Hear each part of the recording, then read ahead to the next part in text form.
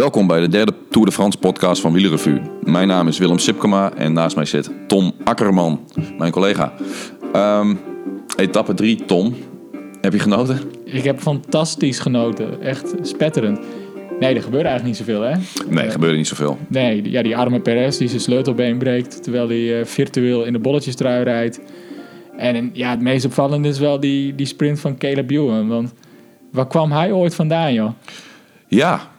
Als je vanuit de helikopterbeelden naar die sprint kijkt, dan denk je op 200 meter voor de streep, zie je hem amper nog. Zie je hem nog niet eens.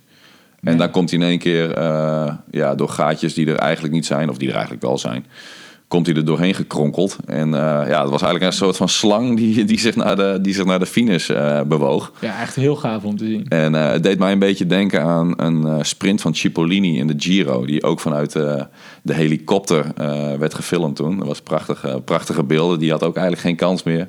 Maar die kwam er met zoveel extra snelheid kwam die eroverheen. Ik weet eigenlijk niet eens meer in welk jaar die Giro was. Ja, ik zit je met grote ogen aan te kijken, want het zegt me ook helemaal niks. Oké, dus straks even dan gaan we zo meteen even googlen op YouTube. Ja, dat is wel leuk. Maar hij laat hier wel even zien dat hij de beste sprinter van dit pak is. Ja, veel meer snelheid dan de rest. Ja. Het is sowieso al een beetje algemeen wel bekend dat Groenewegen en Ewan, dat toch eigenlijk wel de twee absolute topsprinters zijn die er momenteel in het peloton rondrijden. Ja, en hij bewijst het weer. En één daarvan die staat niet aan de start. En hij laat hier wel even zien dat hij het alfamannetje is. Absoluut. Ik hoorde wel na afloop nog wat kritiek op de move van Sam Bennett. Ja, die met zijn elleboog een beetje een beweging maakte richting Ewan. En daar zijn de meningen een beetje over verdeeld of dat bestraft zou moeten worden. Er was wel ruimte. Er was genoeg ruimte natuurlijk. Er kon zich niet een gevaarlijke situatie ontstaan door die move. En dat moet je wel meenemen in je oordeel, denk ik. Ja, en blijven sprinten.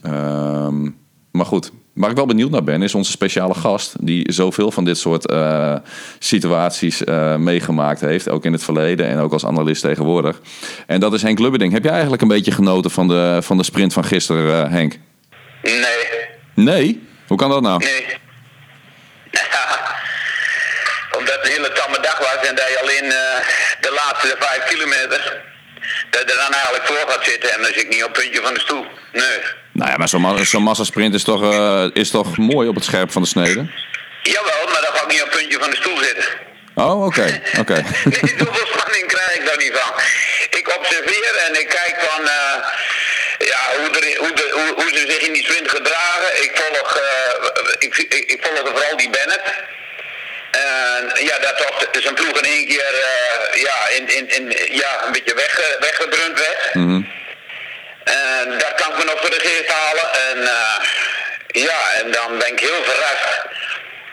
En dan vooral in de beelden terug, dan zie je het heel goed. Maar op het moment zie ik in één keer die Caleb Ewan in één keer uit een doosje komen. Yeah. Dat ik denk van, Jezus, hoe is het mogelijk? Nou, en dan zie je dat met die luchtbeelden, dat vind ik zo mooi van tegenwoordig.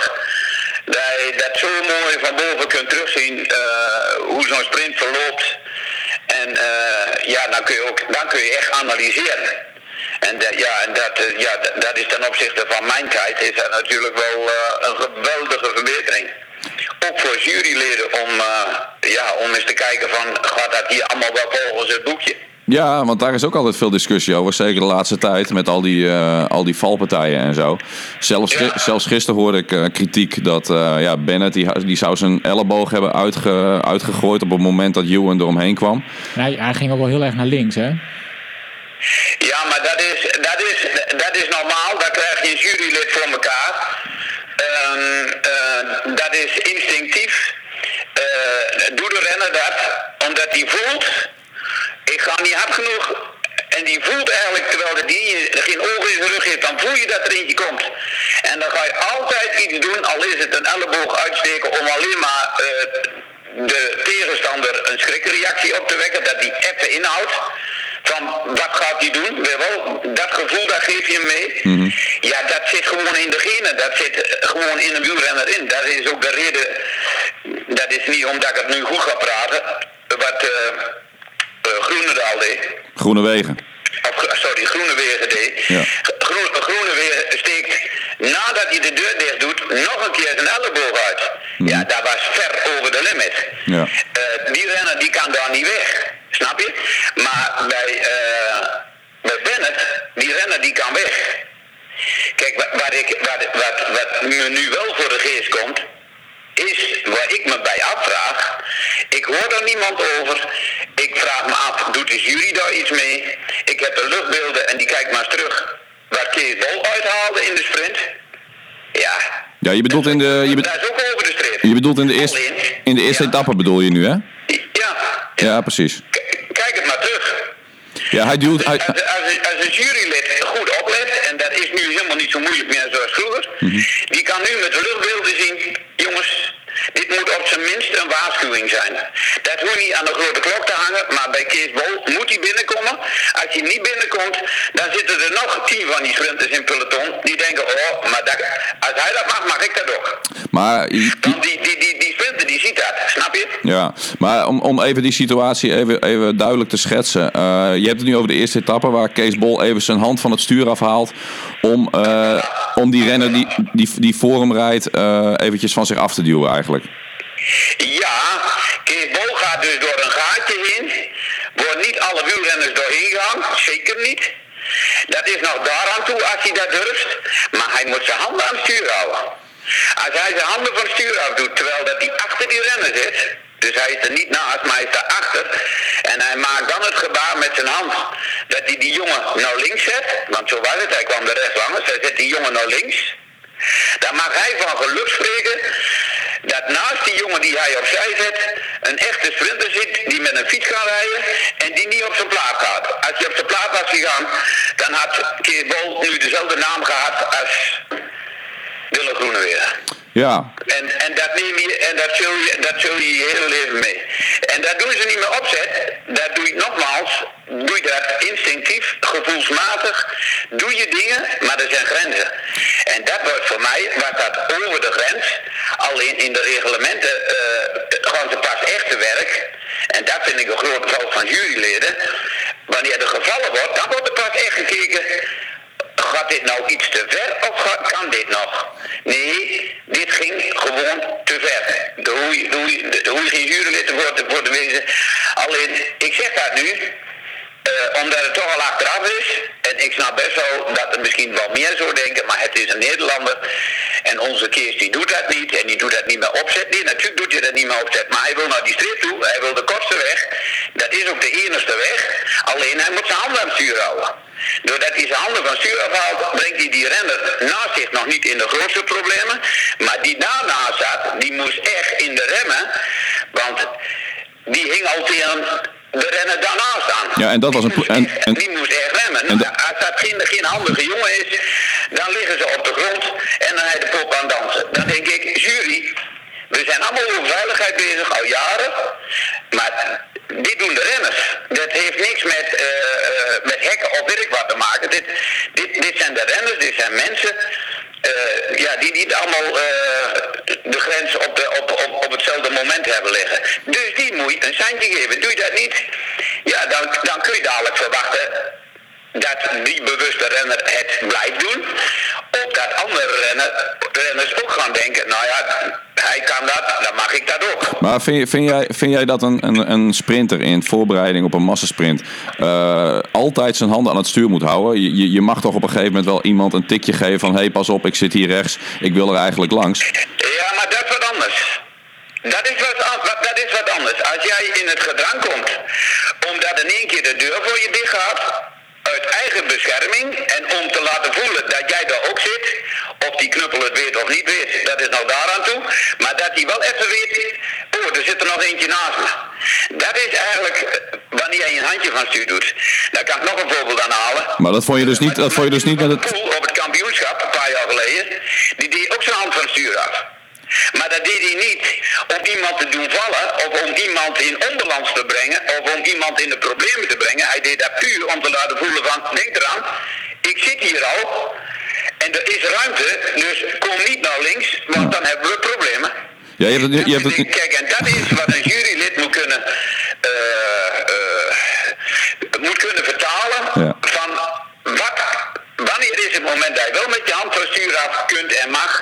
En wanneer is dat uit den boze? Nou, bij Kees Bol was het in mijn optiek uit de boze. Omdat die renner daarnaast, die derde renner, zo gigantisch in de problemen kwam. Ja, omdat hij hem echt wegzet. Hij geeft geen tikkie van ik kom er langs. Nee, hij zet hem gewoon naar links. En dan moet die renner die daarnaast zit, die moet het maar uitzoeken. Ja. Nou, kijk die beelden maar terug en dan zul je zien van, potverdomme ja. Nou ja, kijk, en dat is niet ons werk, maar dat is het werk van de jury. Nou, daar wordt gewoon, daar wordt veel te weinig mee gedaan. Ik zeg, dat moet eerst gevallen worden, er moet eerst veel narigheid zijn. En dan gaan die kelen allemaal los. En dan is het in de media, dan begint iedereen te roepen, dan loopt elkaar allemaal na. Ik kijk, nou, hetgeen wat ik zie en ik gooi mijn ervaring erin. En dan denk ik, doe er meer waar je meer wil doen. Maar ik loop niet achter de hele massa aan. En als het Kees Bol is of een Nederlander, dan ga ik daar niet beschermend over doen. Voor mij is dan iedereen gelijk. Maar En zo is het. Zo voel ik het en zo zeg ik het ook. Ja. Denk jij dat er sprinters ooit nog anders zich gaan gedragen in een sprint? Want als jij een sprint wil winnen, dan moet je natuurlijk met een ware doodsverachting moet jij erin instorten. En dat zal altijd zo blijven. Dat is nooit anders geweest. Dat is altijd geweest. Ik heb er zelf midden tussen gezeten. Ik heb opdrachten gekregen dat ik bij onze sprinter wel eens in het wiel moest zitten, omdat anderen dan niet in die positie konden zitten.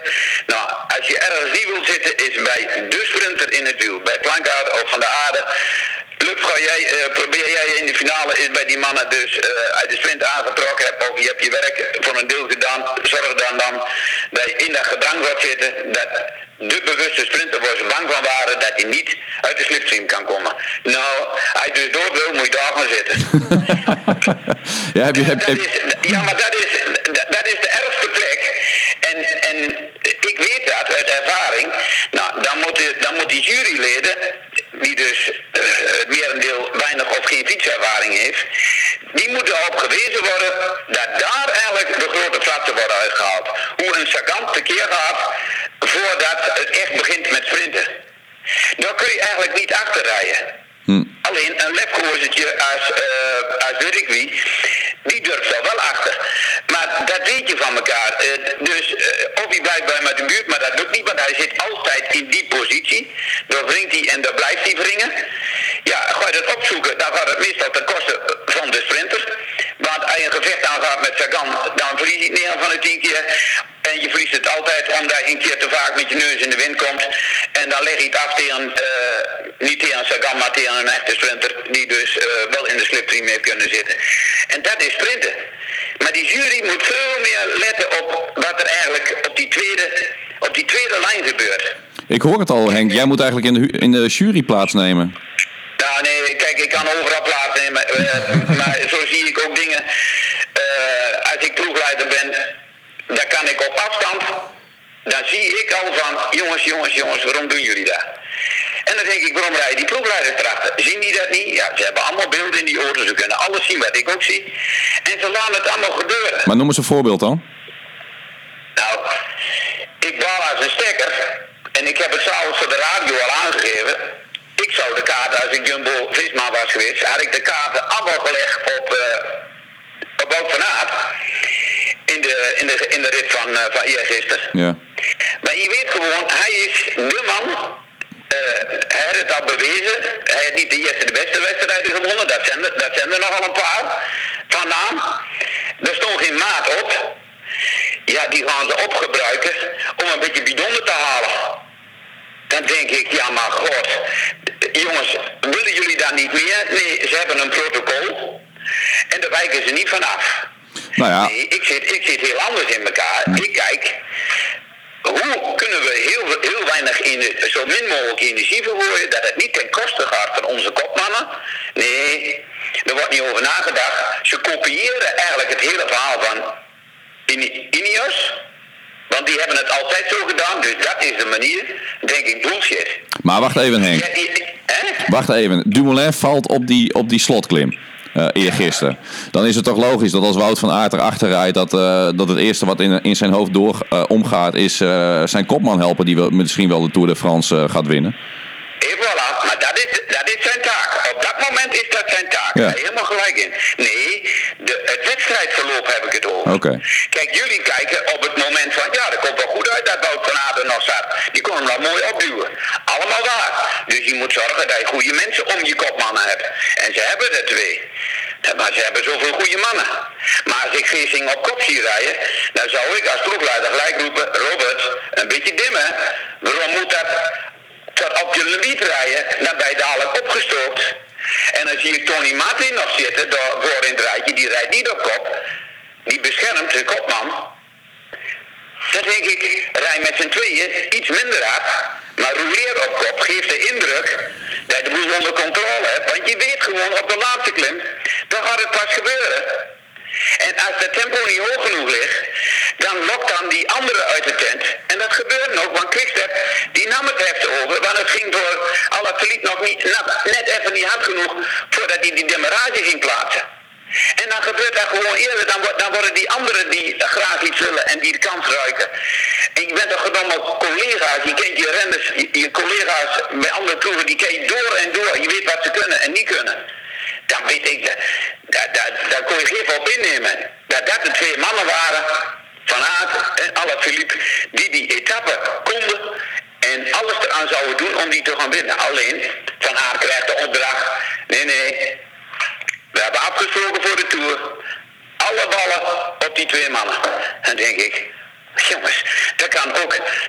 Je kunt nog meer pakken. En ik zeg je, als het zo hard gereden zoals ik nu zeg. En Tom, die was ook erbij gaan liggen daar. Wat zijn eigen schuld was. Dan moet je wel zorgen dat natuurlijk Bennett of weet ik wie er zit. En als hij er niet zit, ja, dan gaat het verhaal van Aert gaat niet op. Want dan moet Van Aert gewoon zijn ding doen wat hij nu gedaan heeft. Ja. Snap je? Ja. Dat is allemaal, dat is je aanpassen en bijstellen en kijken hoe de koers loopt. Maar je moet de koers wel in een ploeg leggen zoals jij hem wil leggen. Nee, ze hebben een protocol waar ik van denk, ja jongens, dat hebben ze thuis verzonnen. Zo gaan we het doen.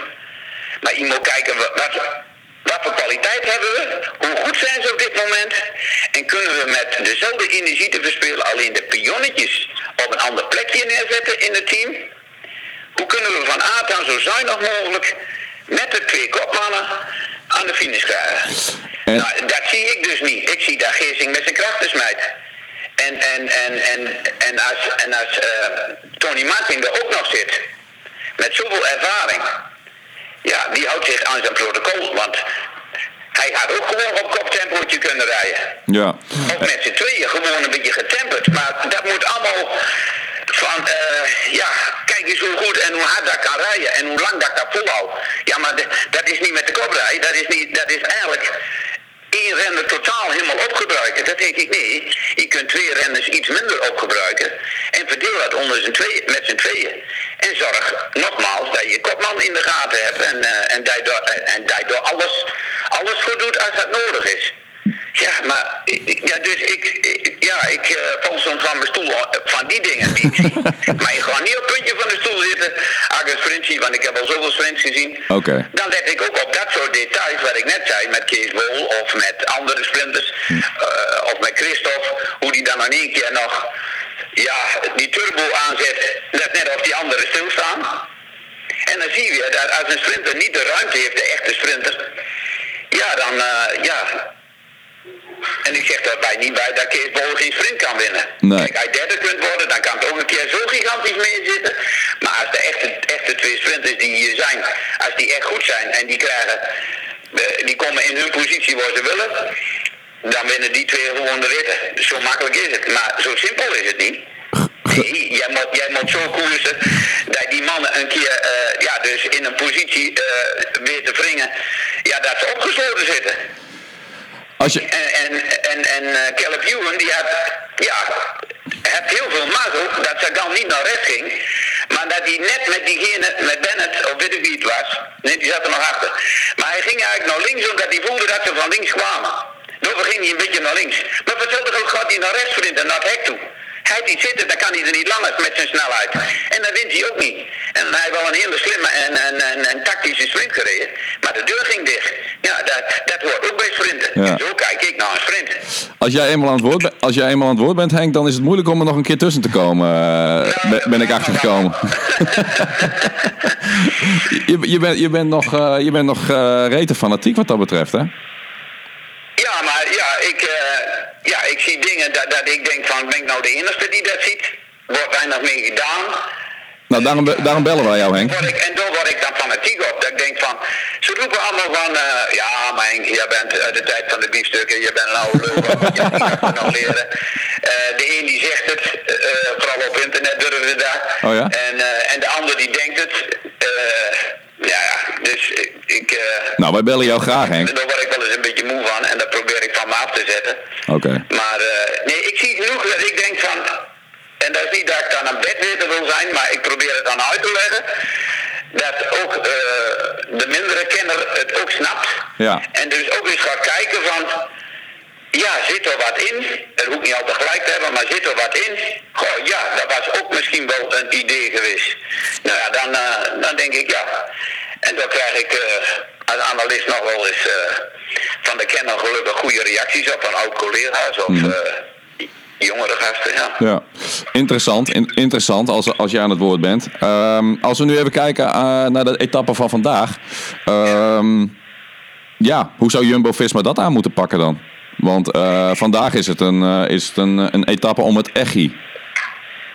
Nou, wat ze nu eigenlijk mij een beetje laten voelen is eigenlijk... We willen niet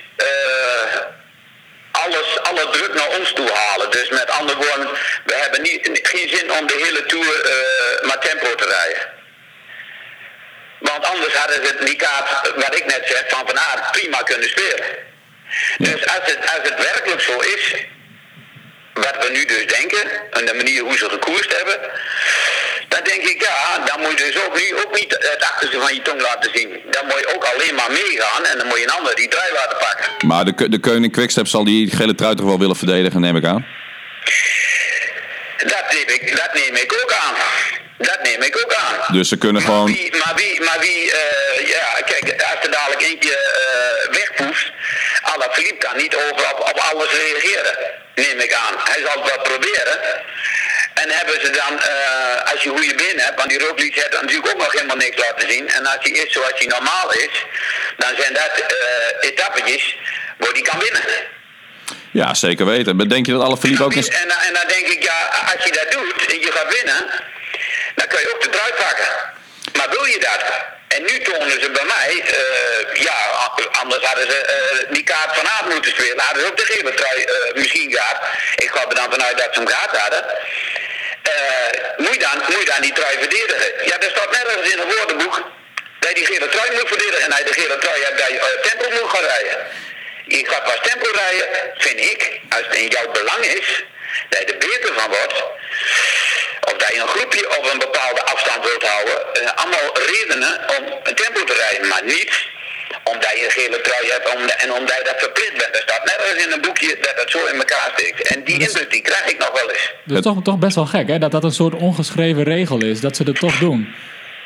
Ja, als de wielerleek naar de televisie zit te kijken, nou die hebben dan van horen zeggen, de gele trui, ja, die ploeg die rijdt op kop. Kijk maar naar de Emiraten, die reed ook op kop met Yusuf, die in een bergetappe de gele trui gewoon kwijt is.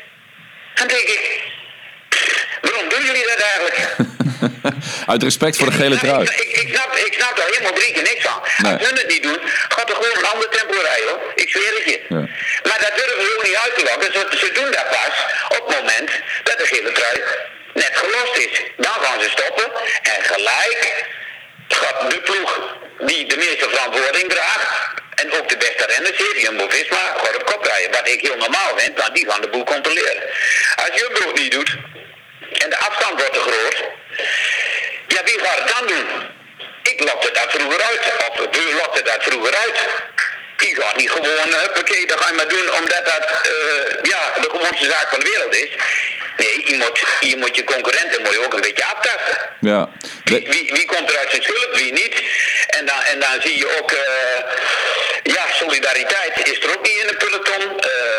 Astana die denkt van, je zoekt het allemaal uit, totdat ze op hun plaat gaan en dan dimmen ze pas. Nou, dan zie je dat je ook ettertjes in het peloton hebt. Ja, het is net als in de maatschappij. Hè. We zijn niet allemaal even vriendelijk en even makkelijk. Maar tasten elkaar af en toetsen elkaar. Was jij nooit een etterbak in het peloton vroeger dan, Henk? Nee, ik was veel te lief. Zij is altijd niet geschikt om profwielrenner te zijn. En ik heb me altijd staande gehouden. Maar dat is gewoon, veel met je kop rijden. Niet dom trappen. Maar goed kijken en spelen met je concurrentie. Al die mannen uit het oosten zijn lieve jongens, hè? Henny Kuiper was ook zo'n lieve man. Ja, maar dat zeg ik niet allemaal. Er zullen ook wel rotzakken tussen zitten. Alleen, wanneer ben je een rotzak? En wat is een rotzak? Dat is al moeilijk te omschrijven. Je kunt een beetje gemeen zijn. Je kunt oneerlijk zijn. Ja. Maar in wielrennen, een rotzak, daar bedoel ik eigenlijk mee. In de meeste gevallen is dat zo,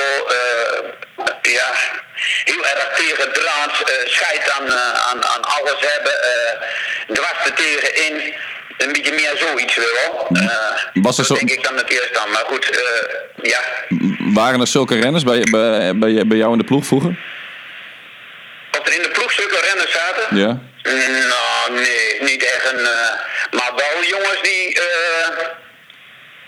van de aarde, die dook in alle gaatjes. Wat ging je nog in? Omdat hij die strip gewoon zag. Plankaart zou dat nooit doen. Snap je? En dat is het verschil van karakter, mentaliteit. Dylan Groenewegen zei ooit wel eens.